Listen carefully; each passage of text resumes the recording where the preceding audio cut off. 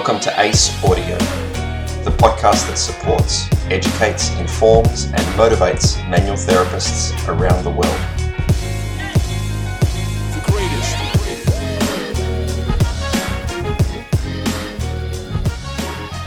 Hey, so today we're talking about brand.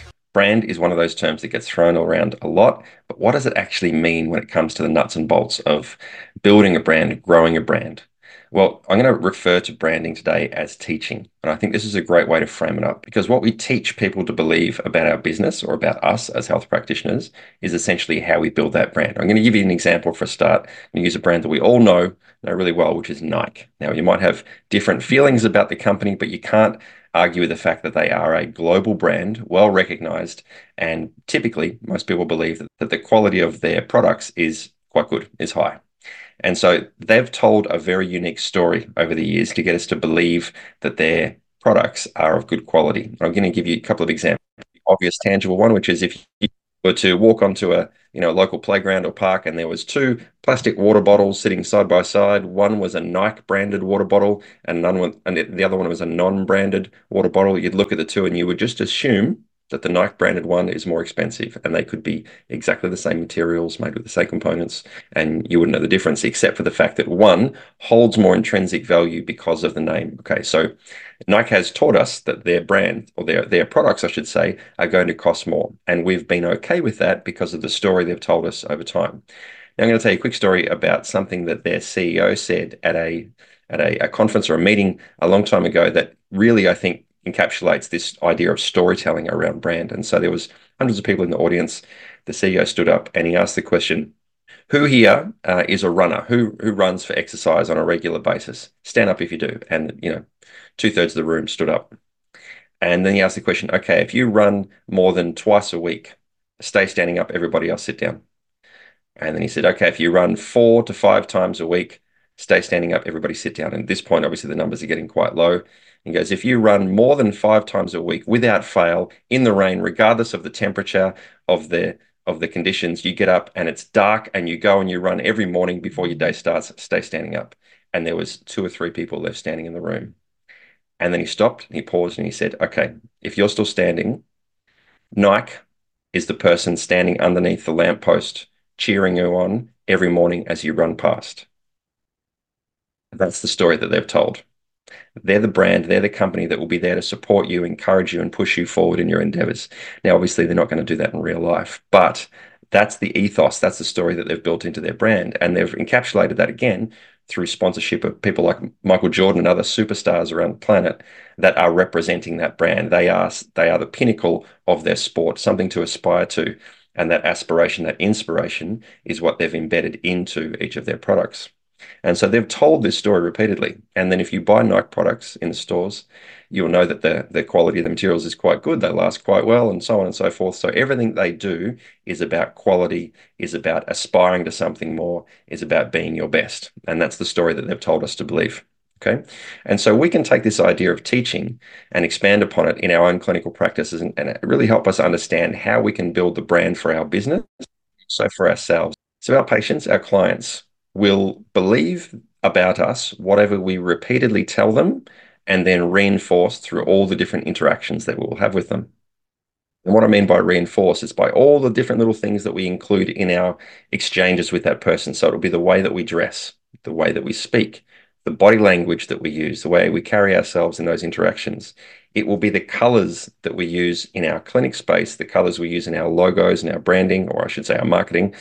It'll be the decor of our clinic, but it'll also be our own physical health. As a health practitioner, our own physical health, our own physical stature is a representation of who we are in our brand.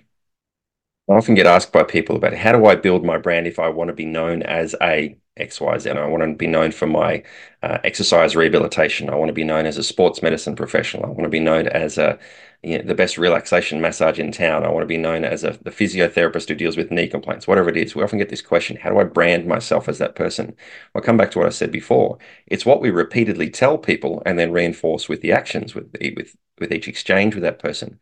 And so if we're going to tell people we're a sports medicine professional and then our clinic space doesn't feel like a sports medicine center, well, then that's not going to reinforce that message. We have to carry ourselves and all the things that we do in a way that reflects the thing that we're telling people. Okay, so if you want to be a sports medicine professional and you've got crystals on a shelf, well, then there's an inconsistent message.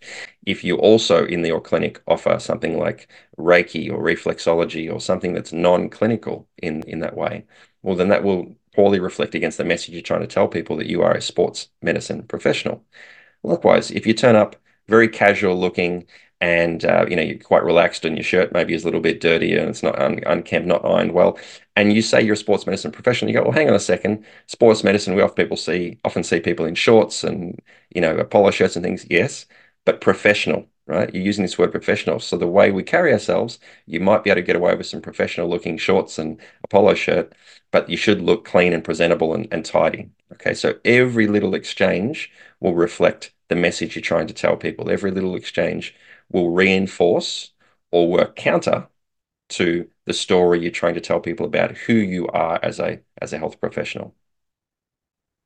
Brand is not just built also in the physical space, in the way that we speak and carry ourselves in front of people and the physical exchange in the clinic space. It's also built online. Now, people often first be exposed to you as an individual or as a business or as a clinic online. They'll hear about you, they'll look up your website, they'll look up your social media pages, and that might be their first exposure to you. And again, if they're seeking you out for specialist knowledge or specialist information or skills, and they go to your website, your Instagram page, your Facebook page, whatever it might be, and the message they're getting is inconsistent with the thing they're looking for, immediately they'll be turned off. And so we have to think about the brand that we're building, the story we're telling in our digital exchanges with people as well. And one of the obvious mistakes that people make here is using things like stock images. Now, it's very easy to say to a web developer and say, I want you to build this website. Here's what I want you to include. Find some images that will be appropriate. And they'll just pull them from Getty Images or something like that, stock images. And it's very easy to put your social media on autopilot and use stock images of people receiving treatments in clinics and things like that. But it's very obvious that those images are not you when people see them. And so it takes a little bit more effort, a little bit more time, but using real images of real people that you've encountered or worked with, or real people in your clinical practice doing the things that you actually do, those things will be obvious as well. And so don't use stock images. This is a bad idea. Use real photos of you. People want to get to know you as an individual, and they want to develop a connection with you as a person. And this is also how we build brand. We want to build a connection between humans, not a connection between a corporate identity. Now, it might be different if you're running a company like Nike or a company like Microsoft or a company like Apple, right? They are corporate identities and they've built a brand around the products. But we, as health practitioners, are providing a service, a human interaction service that people want to have a quality experience with. And so I know when I'm going to look for a health practitioner or any personal service, I will check their website and I might even check their social media and I want to see the person. I want to immediately get a feel, will this person be able to help me? And that might be an uneducated impression, but it's how we do that as humans. First impressions do make a difference. And so use real images of yourself, use real images of your clinic, use real images of your clients, whatever it might be, in those digital exchanges. This does make a difference. Now, I like to think of brand as just marketing speak for reputation. I think there's probably a much better term to use to help us all understand what we're talking about with brand. So when you're building a brand, you are building a reputation for you, your individual personal brand. It might be for your clinic, your business, but the reputation around that is essentially what the brand is. I heard this phrase recently, which I think is brilliant, which is brand is earned in drips, but lost in buckets. I think that goes for reputation and it also goes for trust. So if we're going to build a reputation, trust, we're going to build that brand around ourselves or our clinical practices, whatever that might be. We're going to do that slowly and it's going to be drip fed bit by bit. It'll be all those things that I talked about before, the way we carry ourselves, the language, the clothing, the colors, the decor, all of those things are drips that will eventually fill up the bucket that is our reputation or our brand. And then if we were to do something that damaged that experience that we've built up for people or that belief that we've built up for people, that bucket gets emptied very, very quickly. And it doesn't get emptied at the same pace, it gets emptied much faster. And so we can probably all think of some superstar athlete that we've all looked up to for a long period of time, and then they've done something or we've found out something about that person, and then their reputation is lost. Lance Armstrong is a classic example of that. He's done some things since then that have gained back some goodwill in the community, but his reputation as an elite cyclist or an elite athlete was immediately lost with the revealing of one simple fact. And so that can definitely be the case for our brands as well. Now, if you build a strong enough brand and you nurture and protect that brand will be the thing that will absolutely bomb-proof your career and your business. Things can come along. It might be a classic example is COVID, you know. So with our business here at Ace, we went into COVID already having established a brand and established a community of people around it, and then everything shut down. And over that time that everything shut down, a lot of clinical practices, a lot of people went out of business.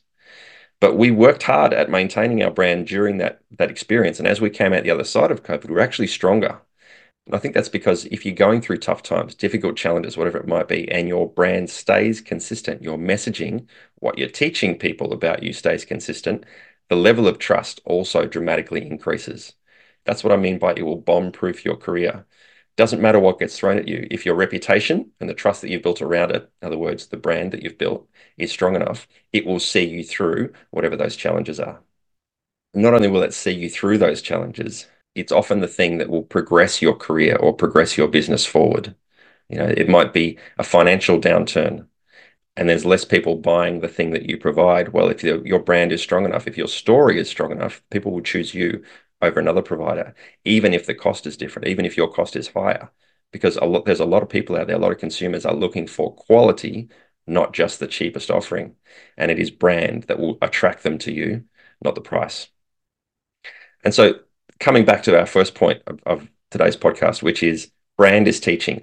This is a great way, I think, to think about your business and your own reputation as a health practitioner. Is what am I teaching people with every encounter with that I have with them? What am I speaking into the world through my digital marketing, through these different online platforms that we might use? What is the story? What is that story that we're telling people?